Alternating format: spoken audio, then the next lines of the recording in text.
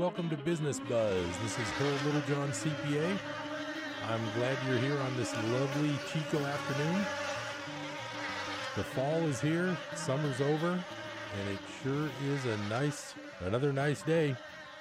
Pretty happy about that. We have the big election day coming up. That's about a week away from now, and I'm looking forward to seeing how that all goes. I was thinking about the fact that they don't announce any results until after polls close. So next Tuesday, I won't be able to have any actual results by this time of day, but it'll be interesting. I interviewed John Cox a few months back, but I didn't hear back from him, so I wasn't able to do a follow-up. What I have noticed is that I don't see that many signs for Cox, but I don't see any for Newsom either. Maybe Newsom figures it's in the bag and he doesn't need to advertise. I'm not sure. Maybe if I was in the Bay Area, it'd be a different situation as far as what I'm seeing on billboards and things like that. But to me, the governor's race is sort of a non-issue up here. I don't really see hardly any signs or anything for either candidate, but I don't follow it that closely. I was super busy with my final tax season ended October 15th, so that was huge. And that finally ended. So I haven't been able to do a lot of side research, side work, anything like that, just due to the fact that I've been so busy. But now that October's winding down, things are definitely getting better. Today, I wanted to just sort of talk about some of the usual things. I've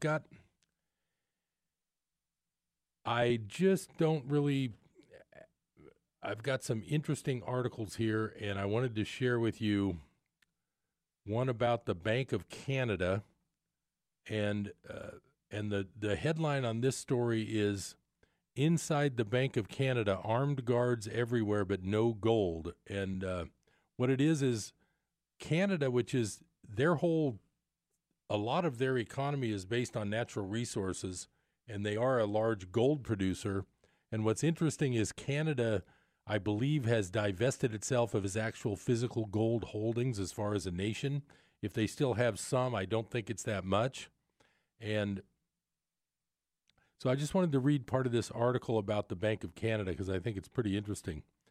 It just mentions things like a smiling governor, Stephen Poloz, defended the central bank's they raised their rates. That's it, the 25 basis point rate hike, with assessments about the economy, risks to the system, and paths forward. The presentation was filled with impressive terminology like stimulative monetary policy, coupled with sophisticated references to 3 types of interest rates and 5 types of inflation.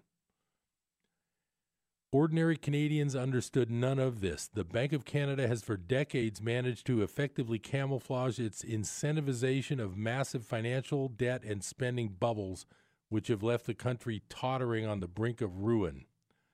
Following are key things that the central bank's clever media strategy is hiding. And then he starts off saying clueless about monetary policy. Says an even funnier fact is that because universities teach little about economic history, few Canadians, even the Bank of Canada's PhDs, know why it exists. Many can recite rote definitions of its functions. These range from ensuring financial stability to targeting inflation and balancing that with economic growth. However, all of that stuff is incidental. The Bank of Canada and its related institutions exist for one reason: to print money, which they then distribute to favored interest groups and obscure how this process impoverishes ordinary Canadians. As John Maynard Keynes famously noted, not one man in a million understands how central banks rob people's money. The Bank of Canada's job is to make sure this stays that way. Richard Fisher, the former head of the Dallas Fed, now that's the U.S. central bank, has likened loose central bank policy to giving the economy cocaine and heroin. Cheap money provides a short-term boost, but it requires ever larger doses to keep it afloat. However, the Bank of Canada's governing council's cocaine cowboys make the U.S. Federal Reserve look like rank amateurs. According to Statistics Canada data, the central bank's loose interest rates have hooked Canadians on a debt growth path which has doubled personal, business, and government liabilities since the financial crisis to $6.1 trillion as of June 2018.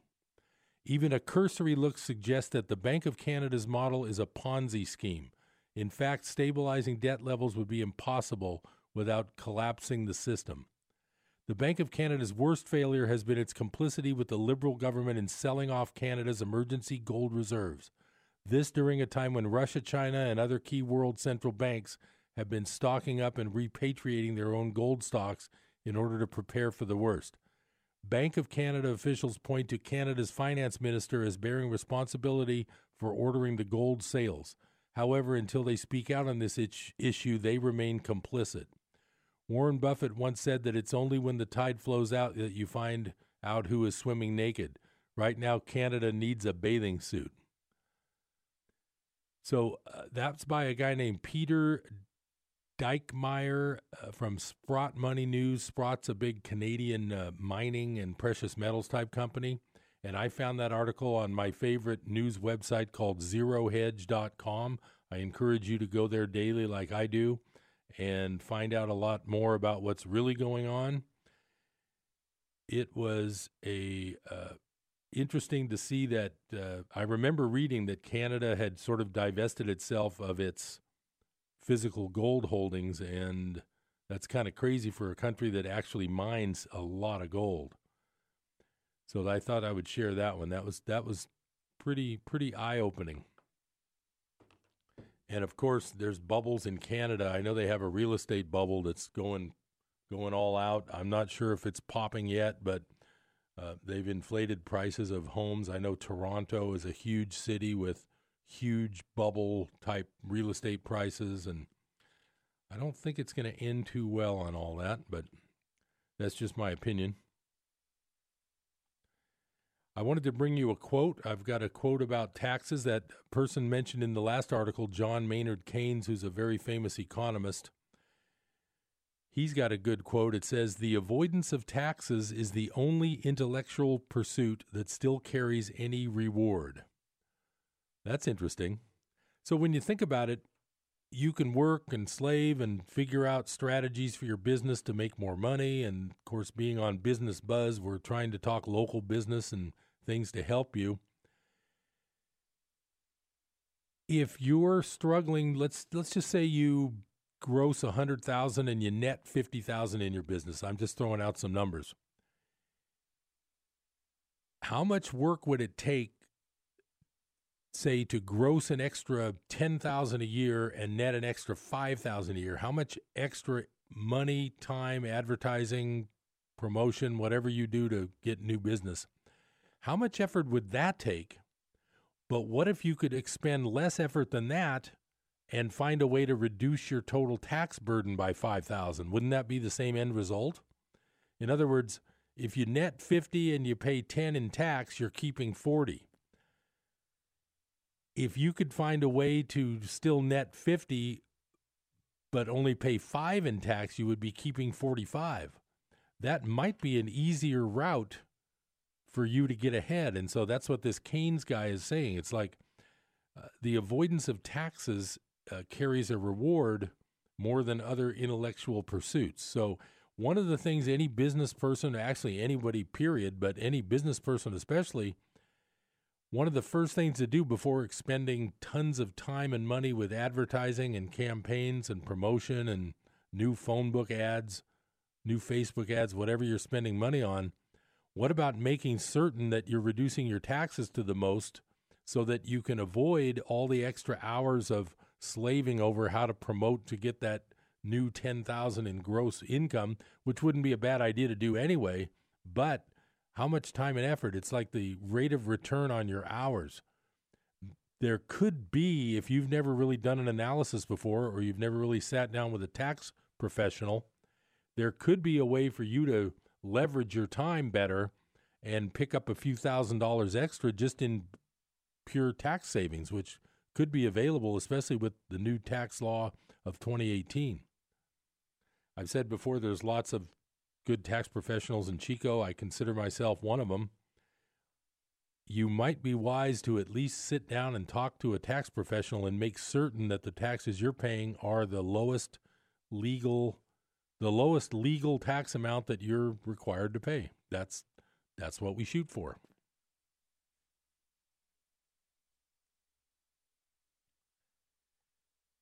One of the interesting topics over the last year or so that's been in the news has been the news itself. This whole talk about fake news, real news, who's a journalist. Personally, I listen to quite a bit of things on YouTube, and to be honest, if I compare the journalism quality of some of the amateurs that I see doing podcasts on YouTube sometimes on a daily basis, if I were to be asked, and I have taken a couple journalism classes, I'm not a journalism major, I've never been a reporter, but I have taken classes, I've learned something about writing. If I had to give a 1 through 10 analysis of the journalistic quality of a lot of these YouTuber types that I listen to versus the guys that I see as the talking heads on national television, to be honest, I would give some of these YouTuber guys about a 9, and I would give most of the talking heads I see on television about a 4. And that's just my personal opinion, but I think journalistically, I don't think there's a lot of digging going on in the mainstream media. That leads me to this next article, which I wanted to talk about the business of news. And this really isn't a big in-depth article, but it's something that if you don't know this, I think it should be something you do know. I think it's something you should learn. And the title of this article, which actually is already 5 or 6 years old, it's from 2012. It's from the Business Insider.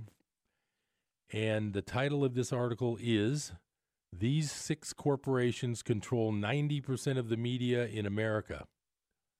Now, the interesting thing about this is that in 1983, there were 50 companies that controlled 90% of the American media. This article mentions in 2011, 6 companies control 90% of the mainstream media.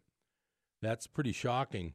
The shocking thing about that, and I'll have to do some more research, I didn't delve that deeply into this yet. I would imagine that these 6 companies may have what they call interlocking boards, where you might have the board of directors of 2, 3, or more of these companies having the same people. And one of the other infographics in this article, and the author is Ashley Lutz, L-U-T-Z. One of the other interesting infographics on this is 232 media executives control the information diet of 277 million Americans. That's one media exec for 850,000 subscribers. The total 2010 revenue for the Big 6 was $275 billion. The Big 6 controls 70% of your cable. And, wow, 3,700 businesses contribute the other 30%. So the Big 6 controls 70% of the cable on TV. 3,700 other companies control the other 30%. That's kind of crazy. What I'm trying to point out is that if you have 6 companies that likely have interlocking directorships, you're dealing with a very small handful of people controlling 90% of the media. Now, I'm coming up on that first break today. Give that a thought. And the next time you listen to the news, think about who it's coming from and why it's coming to you in the package that it's coming. I always thought of it this way. If you have your largest advertiser of your local newspaper as the local car dealerships, maybe 2 or 3 of them contribute 60% of the ads, and all of a sudden there's recalls of cars, do you really think the local newspaper is going to hire a real good independent journalist to delve into the problem with these car recalls? Or do you think they might gloss over it a little bit? That's sort of my point whenever we get into this situation of media, advertisers, and who runs and who puts out what news that we hear. I'm always on the side of the little guy on this kind of thing, and I just think you should be too. Anytime you're dealing with any kind of news that generates its money from ad revenue, you've got to be a little bit careful. I'm Harold Littlejohn, CPA. I'll be right back after the break. Stay tuned to Business Buzz. B&B Maintenance reminds you that October is National Breast Cancer Awareness Month. Each year, many women fall victim to the silent predator, but if detected early, steps can be taken toward the prevention and treatment of this disease. So schedule your mammogram today. That message courtesy of B&B Maintenance, your complete general contractor with a reputation for quality work at prices you can afford. For all your general contracting needs, call Brian at 530-518-4593 and join the many satisfied customers being served by B&B Maintenance in Chico. They're on the air because they care. Mark it down. When you truly praise the Lord, you always see his preeminence. There's no one like him. Don't bring him down to human level. Don't make out like he's one among many who could have done something. No, only the Lord can do what he does. David Hawkins shares why God and God alone is worthy of our worship and praise this week on Hope for Today. Tune in for Hope for Today weekdays at 8 a.m. here on KKXX. Praise the Lord. I'm Sharon Knotts, inviting you to join me and my dad, R.G. Hardy, on The Sound of Faith, mornings at 10, here on KKXX. If you are drawn to inspirational preaching, informative in-depth teaching, and biblical perspectives to current issues under the anointing of the Holy Spirit, then Sound of Faith is perfect for you, because we know faith comes by hearing, and hearing by the Word of God. 10 o'clock weekday mornings here on KKXX, Chico's Christian Radio.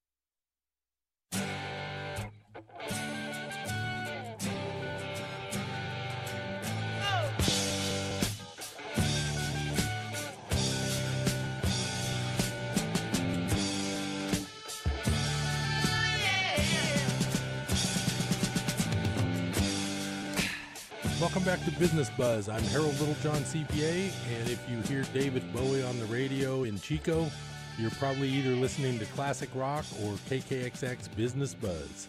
Glad you're here. Glad you have a little time to spend with me. I brought another interesting article, and it has to do with the same theme that I was talking about, that Bank of Canada article, because the Western central banks are foolishly selling all their gold. Why are they selling their gold? Well, the only way they can keep the price of gold low, which is what they absolutely have to do, is by having enough physical gold to sell in the market to make it look like there's lots of physical gold, and which there really isn't. So this next article, it's a shorty. It's written by Egon von Greyerz, who's a money manager from Switzerland. I do read quite a bit of his articles. And the interesting thing about this article, it came out on October 27th, which is just a few days ago. And he met with a large group of individuals from China that manage money for the elite in China. So I want to fill you in on this. Egon von Greyerz met with a large group of individuals from China that manage money for the elite in China. They went to Switzerland to meet with Egon, and this is a small portion of what they discussed. And so the interviewer says, Egon, they, the money managers, have virtually all of the high net worth clients into physical gold. And Egon replies, the Chinese know what is happening. They're all into gold. Absolutely. Yes, virtually all of them own gold. That's what's so interesting. The Chinese buying is continuously going up and up and up without stopping. The Chinese know what is happening. They know it, and they will continue to buy gold. And one day that's going to have a major influence on the gold price. And when the paper market breaks and China dominates the gold market, it's going to be very interesting, because I really look forward to the West failing in their manipulation of the gold price through the various paper markets and through the interbank market. Again, last month we saw imports of gold into Switzerland and then exports to Asia and India. Last month, over 70% of the gold import figures into Switzerland came from London and the United States. We again see that Switzerland is buying the 400-ounce bars from the UK and the US bullion banks and converting them into 1 kilo bars and then shipping them on to Asia. Last month, there was hardly any buying from the mines. It all came out of London and New York. And that proves again that central banks are either leasing their physical gold into the market or selling it covertly. And that gold that's coming into the market in London and New York, before it used to stay in London and stay in New York, and it would be traded between the various banks, these banks now get the gold from the central banks, and then they give the central bank an IOU. Again, in normal times, the gold used to stay in London and New York. Now that gold is going via Switzerland to China and India, it will never come back. China is never going to send it back, nor is India. So what's going to happen? All they have, these central banks who have probably leased most of their gold, all they have is an IOU from a bullion bank, and that bullion bank is never going to get the physical gold back. That's another massive shortage that's created an enormous imbalance in the gold market, and when the whole thing blows up, it's going to put enormous upward pressure on the gold price. So that would be straight from the horse's mouth. That man who wrote that is actually a guy in Switzerland who the big money managers from China come and talk with. And he just reported that every billionaire in China is buying as much physical gold as they can get their hands on, basically. And so that's why I always recommend that you diversify a little bit and put at least part of your savings and part of your wealth into a percentage of physical precious metal. This paper money that we're using is not going to last too long. I've told you many times about Venezuela's paper money. It's still going down. There's paper money all over the world that's going down, and that's just one of the reasons why you need to keep yourself safe and put at least part of your portfolio into physical gold and physical silver. That's just my recommendation, not financial advice. This is for entertainment purposes. I'm not a financial planner. You need to do your own due diligence. You need to research and figure out whether you agree with me or not. Don't take my word for it. Do some studying, do some reading. That's the thing about the internet. In 10 minutes, you can learn as much as it took, a couple trips to the library in the old days. And if you didn't have a large library, you really couldn't even find a lot of the information you would have needed. It's very important that you take advantage of this information age we're in and study and do your own due diligence and learn about your own money. Don't let them steal your money. This big stock market bubble is it's just called a wealth transfer. That's all it is. They're just building it up. Your money's going in it. And when they sell at the top and you don't, it's called a wealth transfer. And that's exactly what's going on right now. Not financial advice, and you need to do your own due diligence.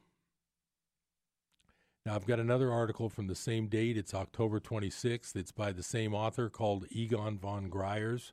His website is called goldswitzerland.com. This article is called The Bull is Dying. And now, does everybody understand that a bull means the market's going up? That's a bull market, like the stock market is in a bull market. When it goes down, it's a bear market.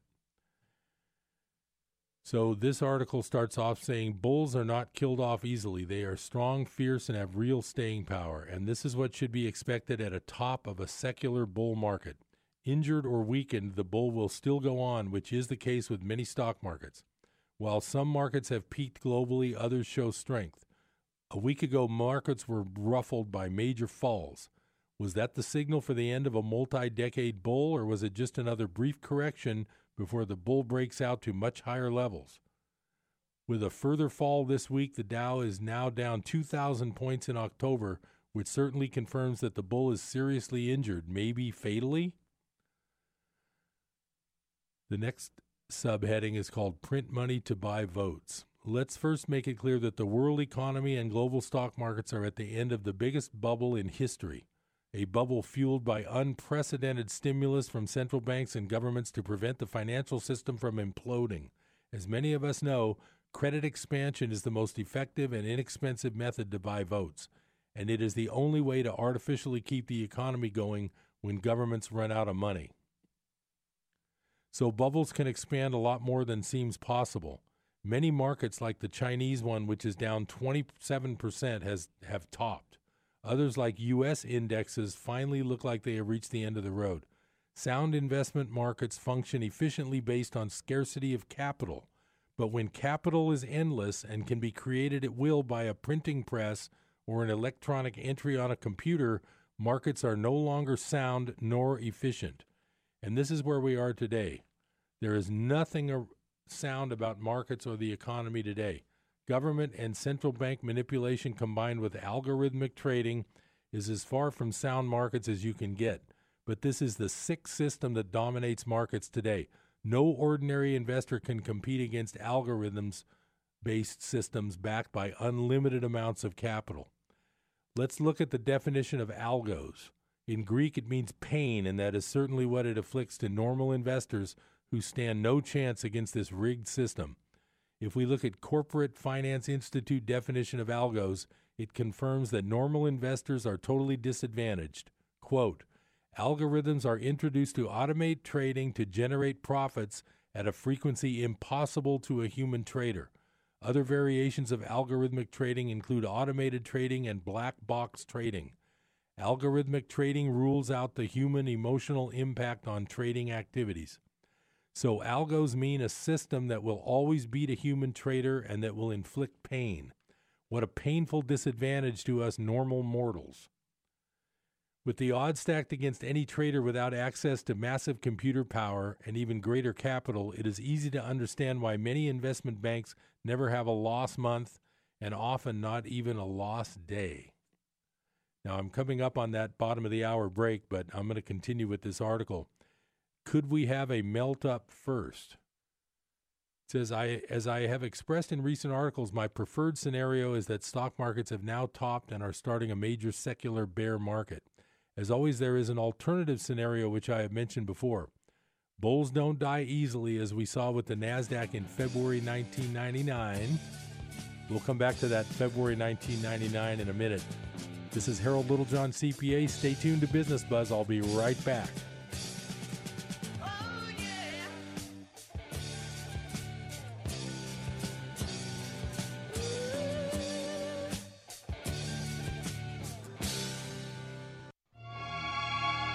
Hello, this is Samantha Landy, and I bring you Psalms of Hope, heard here on Life Radio every Monday, Wednesday, and Friday at noon. So do tune in and join me for beautiful music and an encouraging word from the Lord. Psalms of Hope with Samantha Landy, Monday, Wednesday, and Friday at noon, here on KKXX.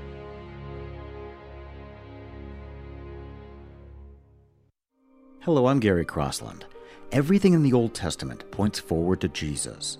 Everything in the epistles points backward to Jesus. That's why I encourage people to read the words of Jesus every day. This is where emotional and spiritual health come from.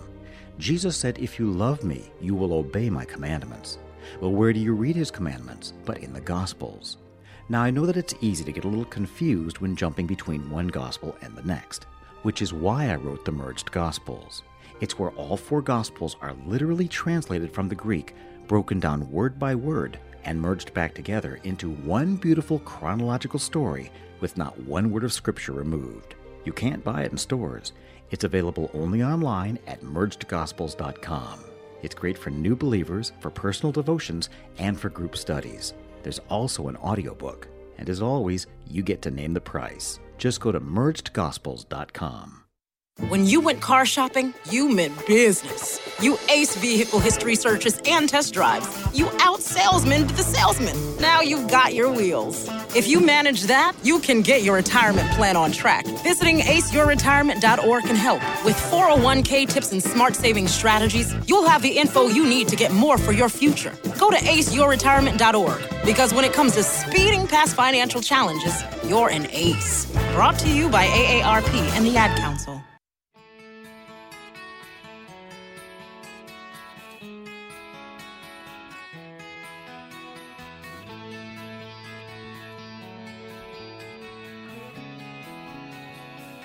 Welcome back to Business Buzz. I'm Harold Littlejohn, CPA.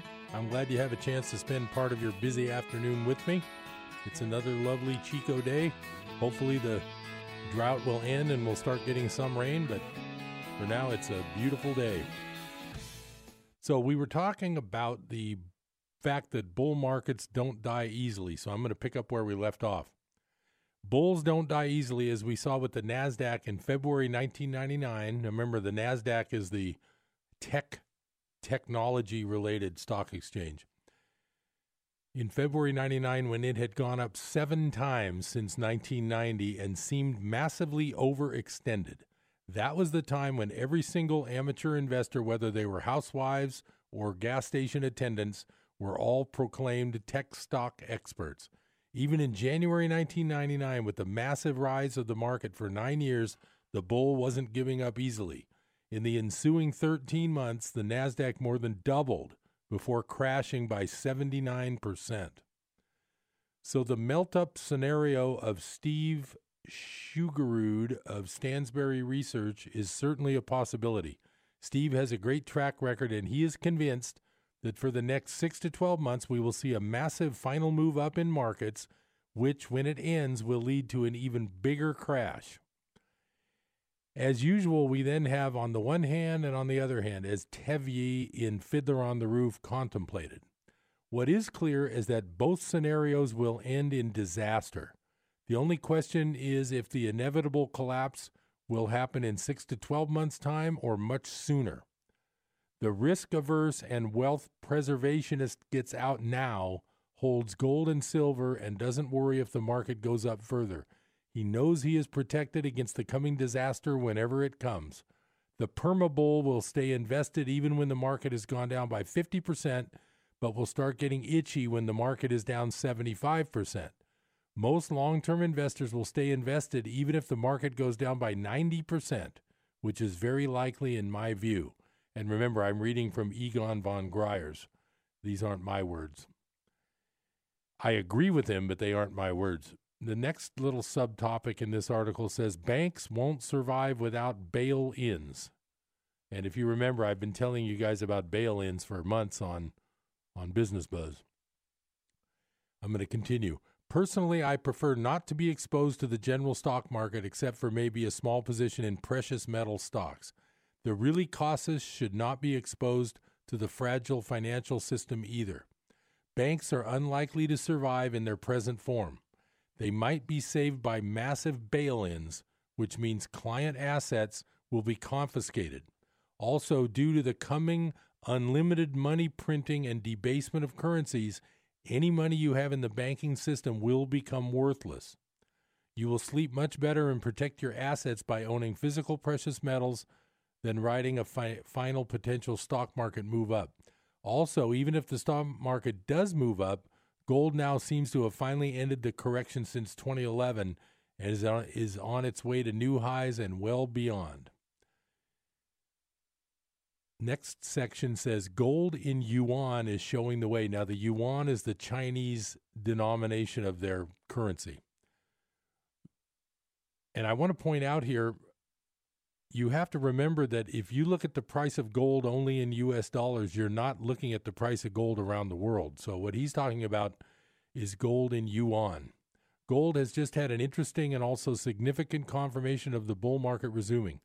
Gold in Chinese yuan has traded in a triangle for 2 years. Some believe that the Chinese have deliberately held down the gold price. Whether that is the case or the tight range is just a coincidence, we don't know. But what we do know is that gold in yuan has broken out of this 2-year triangle in the last 12 days. This is a very important technical signal and is the likely confirmation that the 19-year-old uptrend in gold in all currencies has now resumed. Another strong technical signal is that the Dow versus gold ratio is down 8% in the last 2 weeks. If this breakdown is confirmed in the next few weeks, we should see the ratio first return to the 6 level where it was in 2011 and eventually below the 1-to-1 level in 1980. This means that 1 ounce of gold will buy 1 Dow unit. Today, 20 ounces are needed. I'm going to take a little break here, and I want to explain what he's talking about. You can look at this article on goldswitzerland.com called The Bull is Dying, and it's got these charts right in the article. I'm looking at a printout of it. If you take the Dow Industrial Average, which right now is around 24,000, and you take the price of an ounce of gold, which is right now around 1,200, that's what he means by 20 to 1. In other words, it takes 20 ounces of the gold price to buy 1 unit of the Dow, which is 24,000. But historically, that ratio was 1 to 1 in 1980. When gold was at 800 and so was the Dow.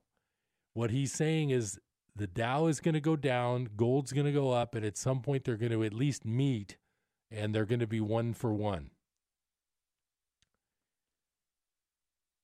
I'll continue. What the chart clearly shows us is that the Dow has greatly underperformed gold since 1999.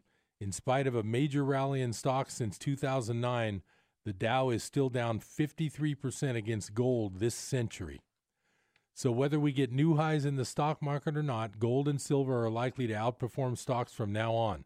In the coming years of wealth destruction, there is no better insurance against the massive systemic global risks we are facing. I am not in favor of a new gold standard, but would prefer free gold. Otherwise, I agree with what Alan Greenspan said in 1966, well before he became chairman of the Fed. Quote, and this is Alan Greenspan speaking, in the absence of the gold standard, there is no way to protect savings from confiscation through inflation. There is no safe store of value. Deficit spending is simply a scheme for the confiscation of wealth. Gold stands in the way of this insidious process. It stands as the protector of property rights. If one grasps this, one has no difficulty in understanding the statist antagonism toward the gold standard. A free society needs the rule of gold. And that came from the guy who was chairman of the Federal Reserve later, and that's what he really felt back in the 1960s. If you can't trust the words of a guy like that prior to when he was in the spotlight and running the Fed and raising interest rates and all that, that's a pretty powerful statement. All I can tell you is I'm harping on this, and I don't want to beat a dead horse much further, but you need to protect your money because your money is denominated in paper, and now it's not even paper. It's just digital dollars in a computer somewhere. I've read you many articles over the past few weeks that even goes to show that you probably don't even really own your own stocks. Someone else owns them, and they promise to deliver them to you when you ask. There's lots of parties in between you and your money. I've called this before counterparty risk. Physical gold in your hand does not have counterparty risk. Everything else you own pretty much does.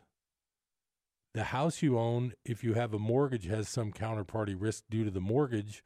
Even if you don't have a mortgage, you have some counterparty risk due to the fact that property taxes, whatever they may be, are required to be paid, or else you can lose your house.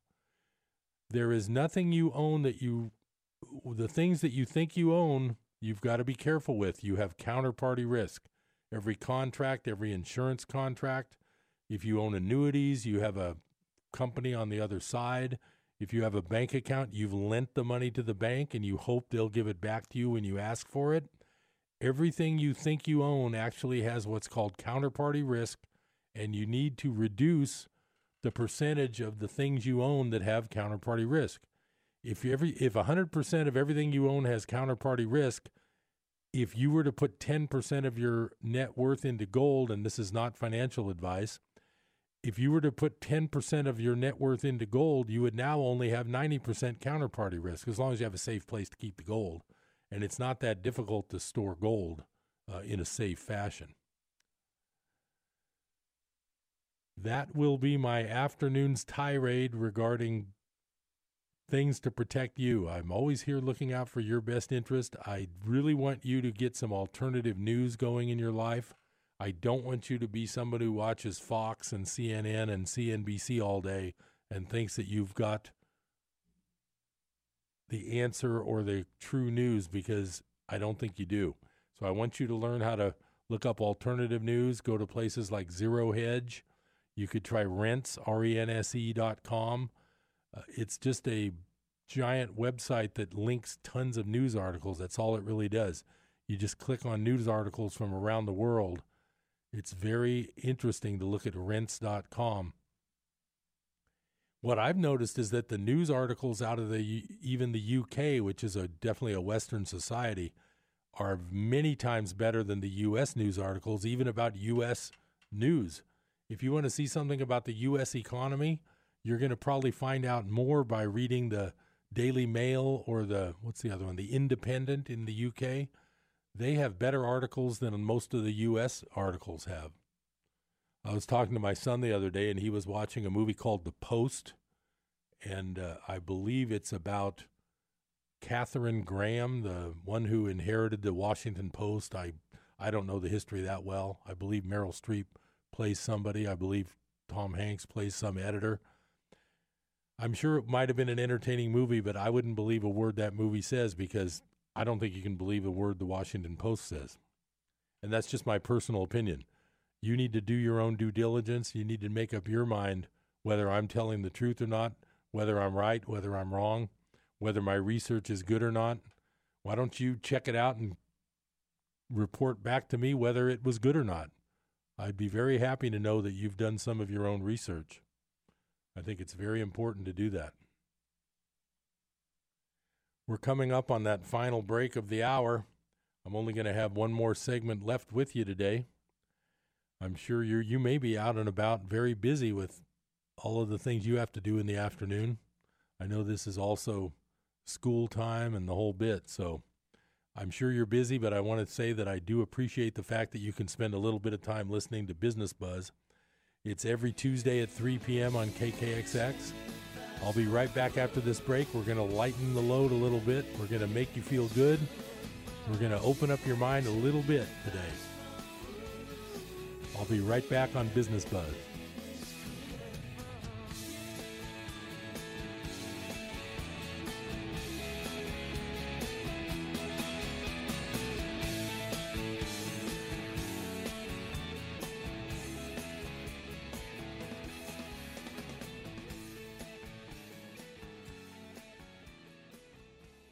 No carnivory before sin.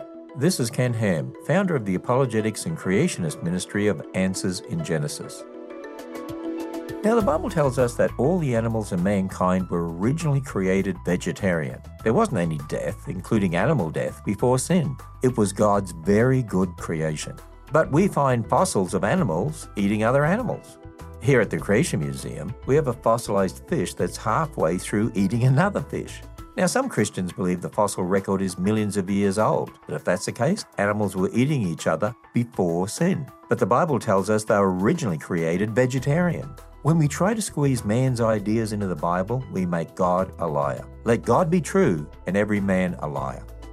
Subscribe to receive Ken Ham's free daily insights delivered to your inbox by visiting AnswersRadio.com. You'll be equipped and encouraged when you go to AnswersRadio.com. The only radio station I listen to. I really don't have any desire to listen to anything else. Keeps my thoughts on good things, especially with all the garbage that's out there in the world. The positive attitude that it has. Face it, a lot of things are vying for your time, your mind, and your heart, but we as a radio station have a major role in keeping people's minds focused on the important, eternal things. That's why more people listen than ever, and why more people like you are giving to the station. And for that, we want to say thanks. It's really spiritually filled me when I needed it. Tell your friends about Life Radio, KKXX AM and FM.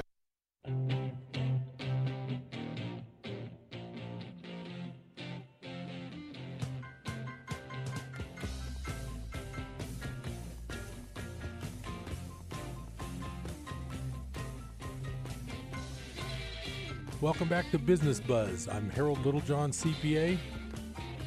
I'm glad you're here with me today. I'm looking forward to my favorite part of the show, which is when I get to read part of my favorite book, and hopefully we'll lighten the load with all this talk about collapsing currencies and banks taking your money and not giving it back to you, or giving you back money that's worth a lot less than it was when you put it in. How's that? That's really the thing. Think about this. Let's say right now you've got, let's just say you've got $30,000 of savings in the bank, and you think about that, and it's like, I spent a lot of time trying to save that much money, and now I've got $30,000 in the bank. Think about what that would have meant to, say, your parents 50 years ago. Think about what $30,000 in the bank would have been worth when a house, I know my parents' first house cost them $9,000. I believe it was in the mid-50s. It was before I was born. So $30,000 in the bank for our parents' generation when they were young would be worth 3 average houses. What's $30,000 in the bank now worth in relation to a house? I'll do some quick math. About 1/10 of one house, maybe worth one room.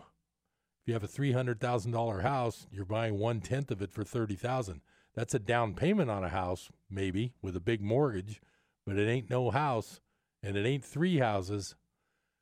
That's where you got to realize that if you leave that $30,000, and this is not financial advice, you need to do your own due diligence and talk to your own financial advisors. If you've got $30,000 in the bank and you live another 10 or 20 years, what's that $30,000 going to buy you when houses are $600,000 instead of $300,000? Now you're down to a half a room. Now you're down to a bathroom in a house instead of a bigger room. My point is, money depreciates, and they are stealing it from you every day. They're not even paying you interest. You're leaving that $30,000 in the bank. They might not even give it back to you. They don't have to if they go bust. And they're not even paying you interest to hold it there. Well, they might be paying you 1%. Big deal. That's $25 a month. It's a complete scam. It's a complete game, and they're stealing your money slowly but surely. Do your own due diligence. Tell me I'm wrong. Do your own research and tell me I'm wrong. I'm like that Eagles. There's an Eagles song. It says, I could be wrong, but I'm not. So that's just my opinion. Not financial advice. I'm here for entertainment purposes. I'm going to read a bit from my favorite book called A Course in Miracles, and I'll give you a quick review. The basic thesis of The Course in Miracles is, and I try to boil this down because it's like a 1,300-page book, but it's not really that complicated. And I'm not an expert. I'm still learning. 10 years and I'm still learning. The basic thesis is you have 2 minds. One is the right mind. That's the one that stands back and watches your thoughts go by. And the other mind is the one that you use all day long and you let it run your life. It tells you things, usually negative things, repetitive things, sometimes cruel things, mean things. It's not necessarily a friendly voice that you listen to all day. The Course in Miracles basis is that if you step back and start observing the thoughts instead of letting the thoughts be your mind, you have stepped back into that higher mind, and that's where you want to be. So that is my quick overview of The Course in Miracles. Now, I've been reading you some of this book a little bit for quite a few months now, and I still find it fascinating. And what really I like about it the most is it helps me. If I'm having a stressful day and I feel like I'm getting beat up by everybody who calls me, or the IRS is being nasty to one of my clients, or you know how that stuff goes at your work day. You just never know what's coming next, right? This is the type of thing that you might find can help you. And this is why the Business Buzz can help you. No matter what you're doing work-wise, business-wise, regarding other people, relationships, I'm encouraging you to at least listen to some of this Course in Miracles ideas and see if it doesn't help you when you have those stressful points of your day. It helps me a lot, and that's why I like it, and that's why I like to share it. With that as your basic overview of the course, I'm going to read from the workbook, which is 365 lessons, and I'm going to read from lesson 51, which is a review of the earlier lessons. So every 40 or 50 lessons, you do a couple of lessons that are review lessons. And I'm going to read this lesson review because it's really good. It gives a real succinct little summary of some of the main lessons in the course workbook that were at the beginning. I'm reading from the workbook, Lesson 51. 1. Nothing I see means anything. The reason this is so is that I see nothing, and nothing has no meaning. It is necessary that I recognize this, that I may learn to see. What I think I see now is taking the place of vision. I must let it go by realizing it has no meaning so that vision may take its place. Number 2, I have given what I see all the meaning it has for me. I have judged everything I look upon, and it is this and only this I see. This is not vision. It is merely an illusion of reality, because my judgments have been made quite apart from reality. I am willing to recognize the lack of validity in my judgments because I want to see. My judgments have hurt me, and I do not want to see according to them. I'm going to interject here before I go on to the summary of number 3. The thought that we see nothing, you have to remember that it's called level confusion. The level we're on, the level that we think we're here with and on, that we see all kinds of things. I look around here, I see microphones, I see books, I see my coffee cup, I see all kinds of stuff. I see buttons and lights. That's not what this is saying. What it's saying is if you get up on that next level up, that's where you want to be, because you're going to watch those thoughts. You're going to look, you're going to observe with the Holy Spirit, however you want to visualize the Holy Spirit. It might be a bodily form. It might be however you want to visualize the Spirit inside you. What you want to do is you want to be observing your observation of your world as if you're sitting in a theater watching it with someone, because you're not, you got to move above this level to understand that nothing is here. None of this means anything. I'm going to move on to number 3. I do not understand anything I see. How could I understand what I see when I have judged it amiss? What I see is the projection of my own errors of thought. I do not understand what I see because it is not understandable. There is no sense in trying to understand it, but there is every reason to let it go and make room for what can be seen and understood and loved. I can exchange what I see now for this merely by being willing to do so. Is not this a better choice than the one I made before? I'll interject here that the very end of the text of this course says, choose once again. In other words, every time you look at something, choose again to look at it from a different level. Choose to observe it instead of being brought into it. Choose to be above it. Choose to be above it instead of to be mixed up directly in it. That's what that's saying. Number 4, these thoughts do not mean anything. The thoughts of which I am aware do not mean anything because I am trying to think without God. What I call my thoughts are not my real thoughts. My real thoughts are the thoughts I think with God. I am not aware of them because I have made my thoughts to take their place. I am willing to recognize that my thoughts do not mean anything and to let them go. I choose to have them be replaced by what they were intended to replace. My thoughts are meaningless, but all creation lies in the thoughts I think with God. Number 5, I am never upset for the reason I think. I am never upset for the reason I think because I am constantly trying to justify my thoughts. I am constantly trying to make them true. I make all things my enemies so that my anger is justified and my attacks are warranted.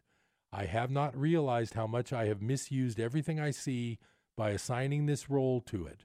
I have done this to defend a thought system that has hurt me and that I no longer want. I am willing to let it go. These are all on the same topic, basically. I'm not going to explain each one. I set it up at the start. They all make sense when you think about the 2 levels. Lesson 52, reviewing lesson number 6. I am upset because I see what is not there. Reality is never frightening. It is impossible that it could upset me. Reality brings only perfect peace. When I am upset, it is always because I've replaced reality with illusions I made up. The illusions are upsetting because I have given them reality and thus regard reality as an illusion. Nothing in God's creation is affected in any way by this confusion of mine. I am always upset by nothing. Number 7, I see only the past. As I look about, I condemn the world I look upon. I call this seeing. I hold the past against everyone and everything, making them my enemies. When I have forgiven myself and remembered who I am, I will bless everyone and everything I see. There will be no past and therefore no enemies, and I will look with love on all that I failed to see before. Number 8, my mind is preoccupied with past thoughts. I see only my own thoughts, and my mind is preoccupied with the past. What then can I see as it is? Let me remember that I look on the past to prevent the present from dawning on my mind.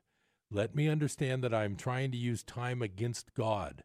Let me learn to give the past away, realizing that in so doing I am giving up nothing. Number 9, I see nothing as it is now. If I see nothing as it is now, it can truly be said that I see nothing. I can see only what is now. The choice is not whether to see the past or the present. The choice is merely whether to see or not. What I have chosen to see has cost me vision. Now I would choose again that I may see. 10. My thoughts do not mean anything. I have no private thoughts, yet it is only private thoughts of which I am aware. What can these thoughts mean? They do not exist, and so they mean nothing. Yet my mind is part of creation and part of its creator. Would I not rather join the thinking of the universe than to obscure all that is really mine with my pitiful and meaningless private thoughts? Lesson 53 talks about Lesson 11. My meaningless thoughts are showing me a meaningless world. Since the thoughts of which I am aware do not mean anything, the world that pictures them can have no meaning. What is producing this world is insane, and so is what it produces. Reality is not insane, and I have real thoughts as well as insane ones. I can therefore see a real world if I look to my real thoughts as my guide for seeing. Number 12, I am upset because I see a meaningless world. Insane thoughts are upsetting. They produce a world in which there is no order anywhere. Only chaos rules a world that represents chaotic thinking, and chaos has no laws. I cannot live in peace in such a world. I am grateful that this world is not real and that I need not see it at all unless I choose to value it. And I do not choose to value what is totally insane and has no meaning. 13. A meaningless world engenders fear. This is the last one I'm going to have time for today. The totally insane engenders fear because it is completely undependable and offers no grounds for trust. Nothing in madness is dependable. It holds out no safety and no hope. But such a world is not real. I have given it the illusion of reality and have suffered from my belief in it. Now I choose to withdraw this belief and place my trust in reality. In choosing this, I will escape all the effects of the world of fear because I am acknowledging that it does not exist. So that was number 13, and I'm going to have to end there because I'm running out of time on Business Buzz. Nice to see you today. Thank you so much for spending some time with me. I'll be back next Tuesday on Election Day. Let's see what that brings. Have a great week. Take care. I'll see you next time on Business Buzz.